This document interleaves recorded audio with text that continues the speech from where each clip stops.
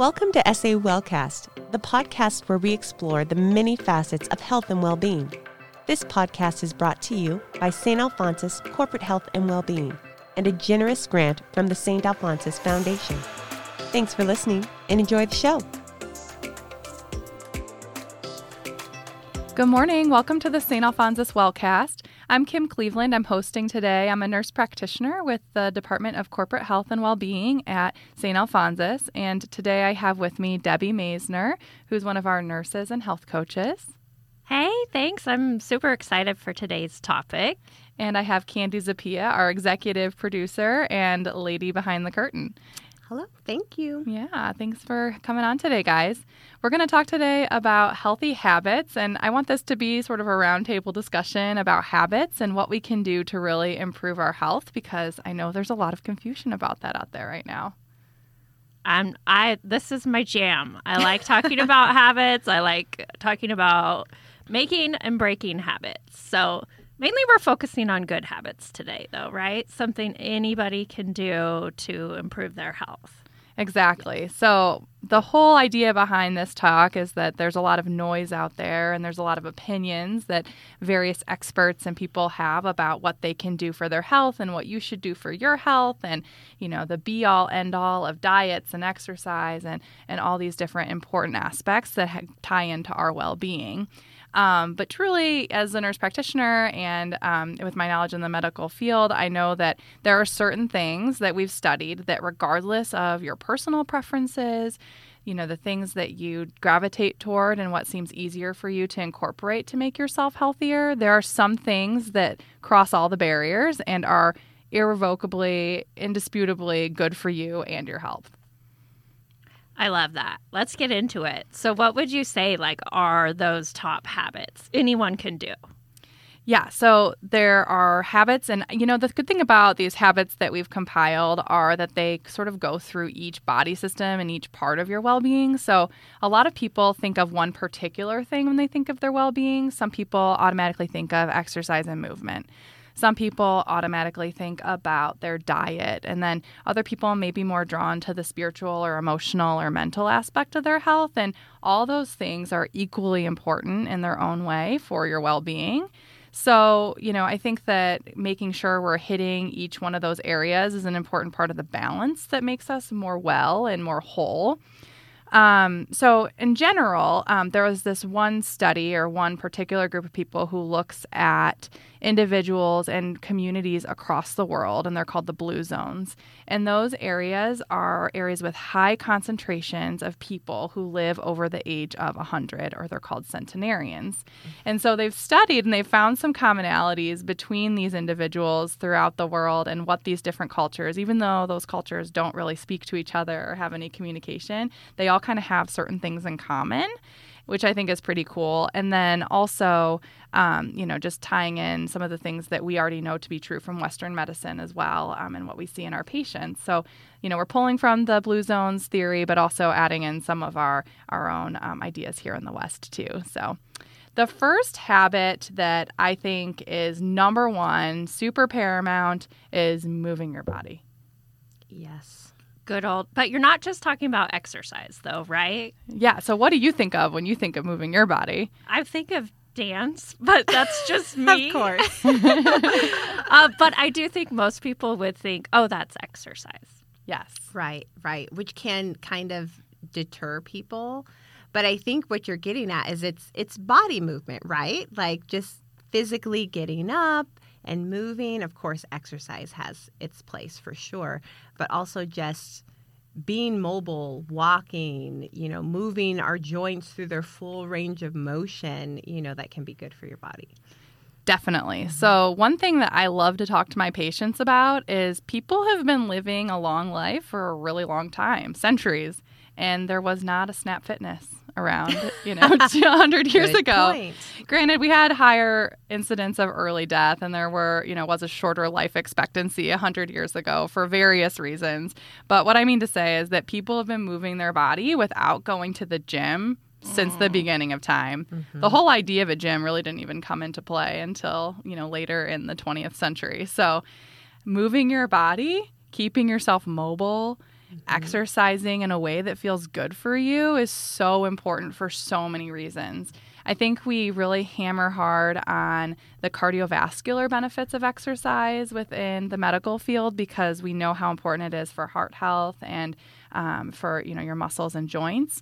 But I would say more important is some of the stress lowering effects that happen from exercise and lowering the cortisol levels in your body, which is that fight or flight stress hormone that we secrete during times of danger or, when you're in a stressful situation.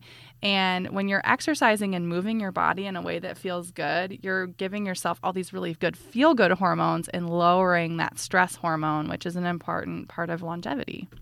100%. I always feel better when I take a walk. I don't necessarily want to, and I could give myself a million excuses.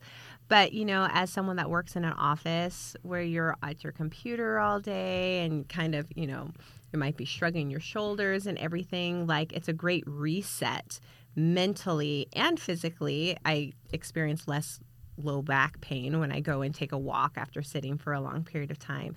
But just the mental clarity that comes in and then gets you ready for the next round of, how many hours sitting at the computer. Yeah, and you can really double down on the benefits from exercise when you're doing it outside. So taking that walk outside or going outside and moving your body in some way is so good for your brain and your body and the way that you process new information and stressful stimuli after the fact. So, moving your body, I think, is the number one habit, and not just because it means going to the gym and pumping iron or whatever your standard thought is.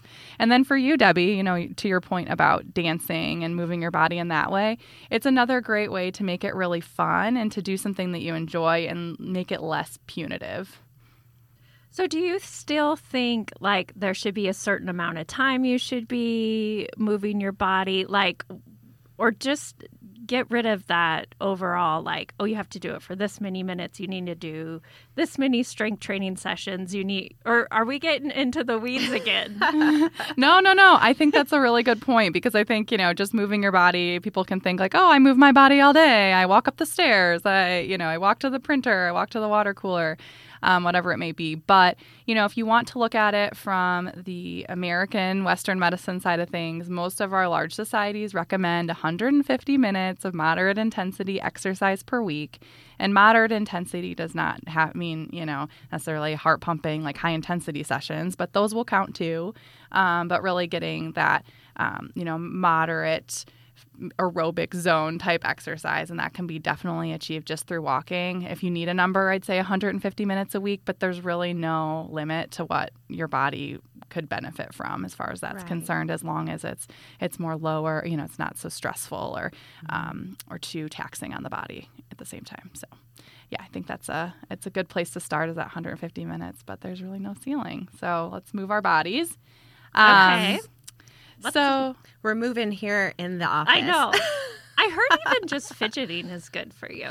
It is. There's actually some data that having a stand-up desk and fidgeting can sort of offset some of our sitting that we do for prolonged periods of time. And then one last point I would say is, being intentional about getting some exercise in. Hitting the gym is not a bad thing, particularly if you enjoy it or if you have one of those desk jobs where it's really hard for you to fit those steps in or fit those minutes of exercise in. So, going to the gym is not a bad thing and can really help offset some of the effects of sedentary life.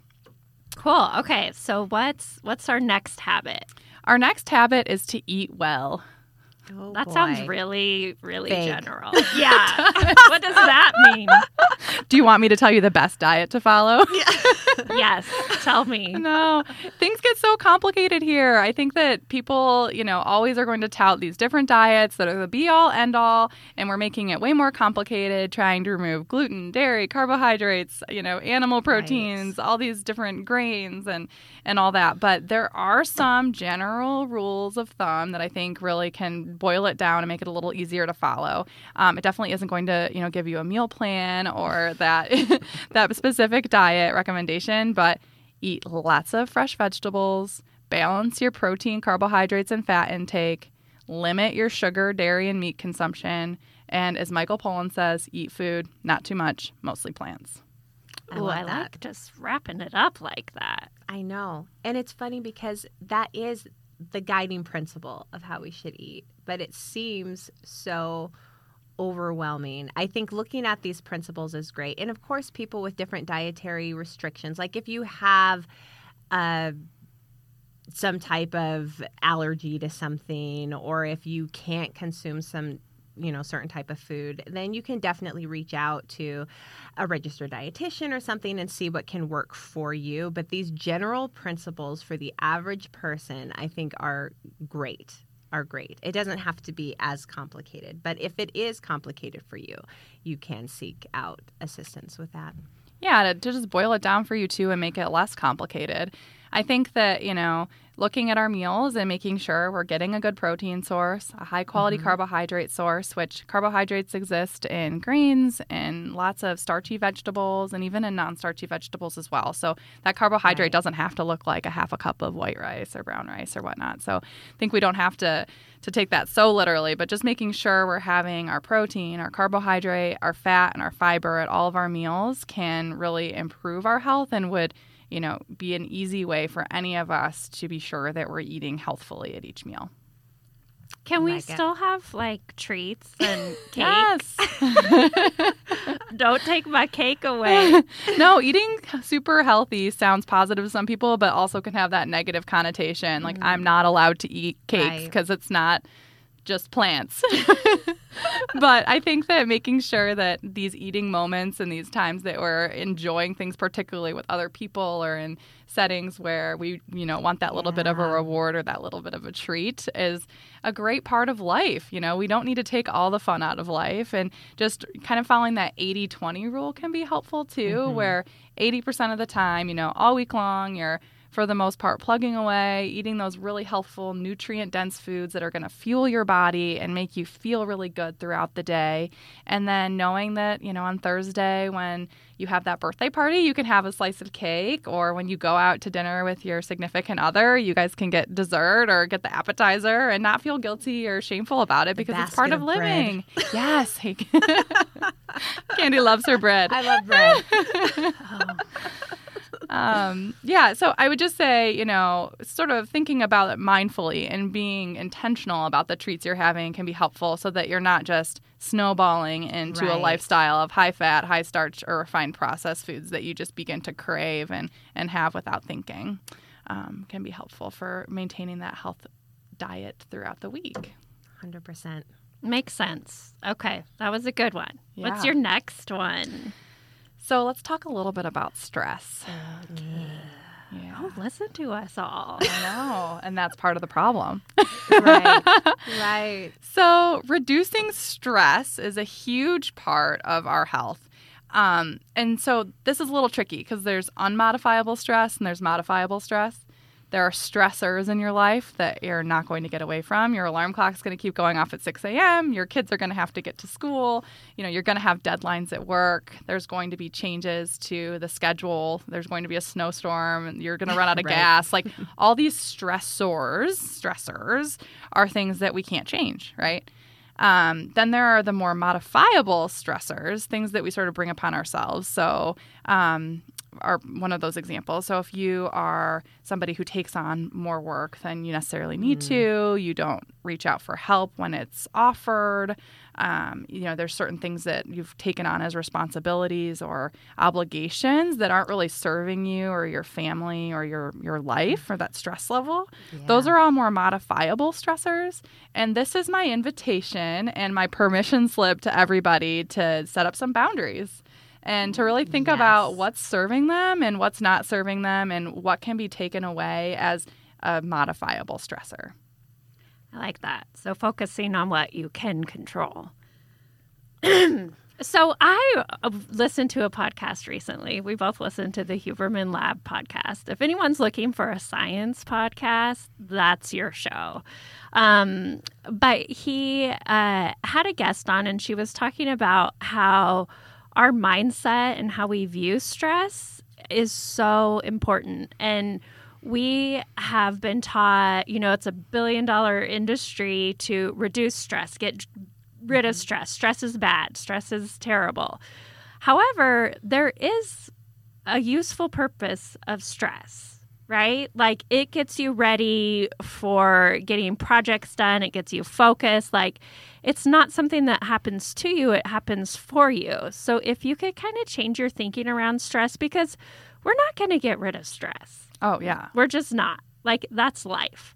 Right. So if you can change it to something that's like making us perform better and serving us, and it has a useful purpose, then that can really change the way that you're managing stress. Yeah, I think about it as one of those like unmodifiable stressors, just as an example in my own life is having, an ill loved one. And having, that's a stressful situation to have somebody around you that's not doing well health-wise. But, it's changing my mindset around it. I'm not glad that she's ill, but it has increased my awareness and increased my sensitivity to her and to the rest of my family as we support each other through this time. Right. And so that stressor of her illness isn't good, but that feeling of feeling stressed does drive me to be kinder, to be gentler, and to be more understanding of those around me in that time of support. And so kind of reframing has been really helpful for me to make that stressor something that I'm using at least in a positive way, even though in and of itself it's not a positive thing. Yeah. What would you use like for work stress? Yeah, I think, having that deadline or having that next thing that you guys have to get done as a team or you have to get done as an employee or as a colleague here at St. Al's, then, having that is driving you to get it done. Right. So I don't know about you, but if I have a project and no deadline, the project isn't going anywhere fast. Right. 100%. I totally go with that. I am more competitive in nature. When you talk about like that stress and using it for good, I immediately go back to my sports days and how you used it like you'd get amped up, and of course it's stressful and whatnot, but it gave me energy. It gave me purpose. Same thing like when you're talking about like deadlines and things like that. Currently, I am back in school completing a master's, and there is no greater rush than my paper is due at 12 midnight, and I have either procrastinated or like it's just been a big project or whatever. But there's also this thing, like this super focus can come in too. And then all of a sudden, what I couldn't get done all week long, I can magically come together with that stress and having it like just focused on the task at hand. So you can use it. You can use it. I don't like to live on the edge like that all the time. No, and that's not good to live on the edge all the time. But it certainly can be something we use for good. And so I think, you're not going to get rid of your stressors, all of them. You can change your relationship with the stressors that are there and then maybe get rid of some of the things that aren't serving you that you are able to get rid of. So if, Candi, you came into my office and offered to offload half of my project when I have 3 other deadlines, then I would maybe take you up on that instead of saying, no, I can do it. Right. So just reframing our relationship to stress and making it something that we can use for ourselves, but then also reducing stress where we can, I think is a habit that will drive us forward and help us feel more well. Love it. That's great. Okay, so we've talked about moving your body, eating healthy, eating well, managing your stress. What's your next habit? So this one is something a little bit different. It's about finding your purpose. Interesting. See, I wouldn't think that's like a habit.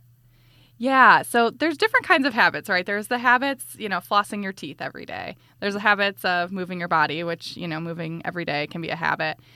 This habit is more of a general habit that we see cross-culturally among those centenarian groups, that they have that sense of purpose. So while it may not be that day-to-day habit, or maybe you will find your purpose every day and make time for that, but it's more of a cultural habit and a way of living to drive us forward and help us feel well.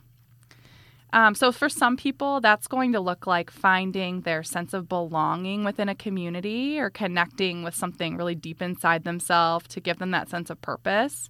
And for some people, that may look like a religion.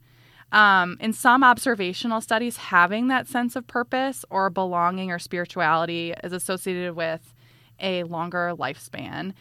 Isolation and depression, on the other hand, we know go hand in hand and take a big toll on your health and can cause a lot of problems and exacerbate other existing health problems. So I'm not recommending necessarily that you take up an organized religion if that's not something that really speaks to you, but you may benefit from finding a way to connect within your community, whether it's with your neighbors or a volunteer service, just to give you that sense of purpose on a regular basis that you're connecting back to. Yeah, this could be huge. I think it depends on like your career. So I'm thinking of people like we are fortunate in healthcare. I feel like it's a very purpose-driven and meaningful career. Mm-hmm. Some people, like my husband, for example, who was a software engineer, like he didn't find meaning out of it and was very unhappy and unfulfilled. And then I'm also thinking of people when they retire. And if their purpose was tied into their work, now all of a sudden they're just kind of lost. What do you recommend? Like, how do you find your purpose? Yeah, so when you make a big life change, that is a time to reevaluate your purpose. Your purpose is going to evolve throughout your life with life stages, right? Your purpose throughout your adolescent years is to really find yourself and to find that community and what it is that sparks you. And then you enter into your 20s. This is all stereotypical, obviously, on a very, but you enter into your 20s and it's more about building and that career and deepening those relationships that you started to form, maybe finding a spouse. And then you go into more career development and family building phase. And then at some point you empty nest, hopefully, if that's been your path. Yeah. And then you get to sort of reinvent yourself. So I think without diving too much into it, throughout your life, you're going to have at least 3 to 5 major times in your life where that purpose or that sense of purpose can change and may change and should change. You get to evolve. So if you're going through one of those big change times, then sort of diving deep into what you want the next phase to look like and what's speaking to you can help drive you forward, at least for, that phase. So if you're newly retired, then maybe that is taking on a volunteer project. Or if you recently started a family, like really diving deep into that family and leaning into it can be helpful. Just kind of embracing where you are and finding what's speaking to you next can help draw that purpose out of you. Definitely. Ooh, that's deep. I love that. I keep thinking about your blue zones and how these people that are living in, to be 100, how so much of it is based on community and family, and how different we are in America, where we're not as family focused. When our people get older, they kind of end up being left behind a little bit, or going into a long-term care facility, or a total side note, but it just shows like the importance of community and connection. And so for some people, that is what gives them purpose and meaning to their life. Oh, 100%. I had my great-grandmother, she lived to be 103 years old. Wow. She lived in one of these blue zones kind of by the Loma Linda area, but in California. And she was a religious woman, and she lived with her daughters. There were the things, it was so great. We did this big 100-year birthday party where the mayor came out. Like, it was a big deal. It was a big deal. But the things that kept her going was, for one, she was deeply involved still in her church. She was still, like, leading out a Bible study, right? She was still involved. Her daughter, who was in her early 80s, late 70s, like, she went to go buy a car and she's like, bring me with you. Like, she didn't stay home.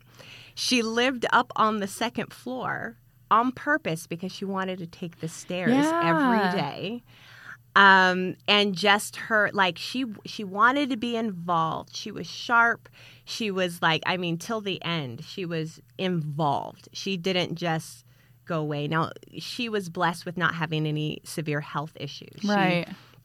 She had the ending that we all want, just die peacefully in your sleep, with no problems and things like that. But that support and purpose that she got every day, she was intentional with moving her body, with being involved, with using her mind. And it was just great to see, such a wonderful life lived and how she could still find purpose in her older age. And it's great in certain communities where that's so integral as part of the community and of the lifestyle and of the culture. Whereas here in most of the U.S., we have to be very intentional about creating that culture for ourselves or finding that purpose or making, friends that are like family. Yes. In order to have those people throughout the long term. Because what a gift your grandmother had to have her daughter in her 80s. I mean, they were probably more like friends than they were like 100%. Mother-daughter by that point. I just love that, So I think, finding that purpose, finding friends that are like family, finding that volunteer effort, finding a way you can get and stay involved is a huge part of your longevity and feeling well into that old age, right? You don't just want to live long to live long. No. What a great example and role model for you. And what lovely genes you have. I know. We called her Little Mother. She was very tiny, so I think that kind of helped too. Yeah, I know. That's great. Oh, gosh, that's wonderful. I love it. Okay, Kim, what is your last habit you recommend? So the last habit is a lot like the previous habit, but it's more about being mindful and intentional. And this does differ from finding our purpose, but I like to tie the two together because once we've identified what our purpose is or identified the thing that we really want to go all in on or incorporate on our daily life or what gives us that reason to get up in the morning, we have to be consistently connecting back with that purpose and being mindful with our daily actions in order to make sure that our actions are reflecting that purpose to kind of keep ourselves accountable. Now, this isn't like a punitive thing, again, where you're saying like, oh, I'm not, finding my purpose enough. I'm not eating well enough and all that. But more just having that awareness and being mindful about your own body and your own mental state and then connecting back to that purpose and the other habits and reminding yourself of, why you're doing this and making sure you're doing it. Yeah, I've heard this described as like living to your values. So if you value family and friendship and education, let's say, like, how is what you're doing, how are your actions aligned with those values? Yeah, Would you agree? I agree 100%. I think living out your values is one of the most valuable things we can do for ourselves and for the people around us. Right. It's a great way to set an example for our kids and for those around us too.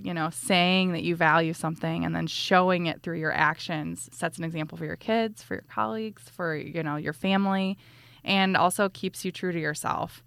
We often are going through the motions and have that automaticity where, we just do the same things every single day, day in and day out. And that actually is one of the things that makes it the hardest to actually make a habit or break a habit because we're so automatic. But setting aside time can be really helpful, maybe even once a week, or maybe you take 10 minutes a day in the morning to align yourself with an intention and to think about ways you're going to incorporate your purpose or all of these other habits into your day. And then the next day sort of examining how you did it the previous day and what you might do the next day is a really great way to do it. And again, without too much judgment, but more just observation and tools for going forward. Yeah, I think like the number one thing towards change or making a change is first awareness, like you said, and then getting curious without judgment. Exactly. So key. Very, very key. Love it. I love these habits. So you have, just a recap for our listeners, move your body, eat well, handle stress, find your purpose, and be mindful and intentional. Yeah, I think those things are all things that any of us can incorporate. And again, without regard to any of your own personal preferences or ideas about health or nutrition or movement or things like that, these are things that all of us can benefit from. And the more we are doing for ourselves, the more we're doing for our community around us, the better off we all are going to be on our path toward community and general wellness. I think that's a great recap. I feel a sense of peace, and just alignment, like, okay, this I can do. These Right. things I can do, Right. and I feel good about it. And I really appreciate you taking the time to come on the show and share your Yes. research and your tips and all of that good stuff. Yeah, it's been a really fun conversation, and I hope everybody leaves feeling inspired. And if you have any questions, you can reach out at sawellness@stalphonsus.org. Thanks, Candi. Thank you, Kim. And thanks, Debbie. Thank you. Have a good day and be well. Thank you for listening to this episode of SA Wellcast, brought to you by St. Alphonsus Corporate Health and Wellbeing and the St. Alphonsus Foundation. We hope you'll tune in again. Until then, be well.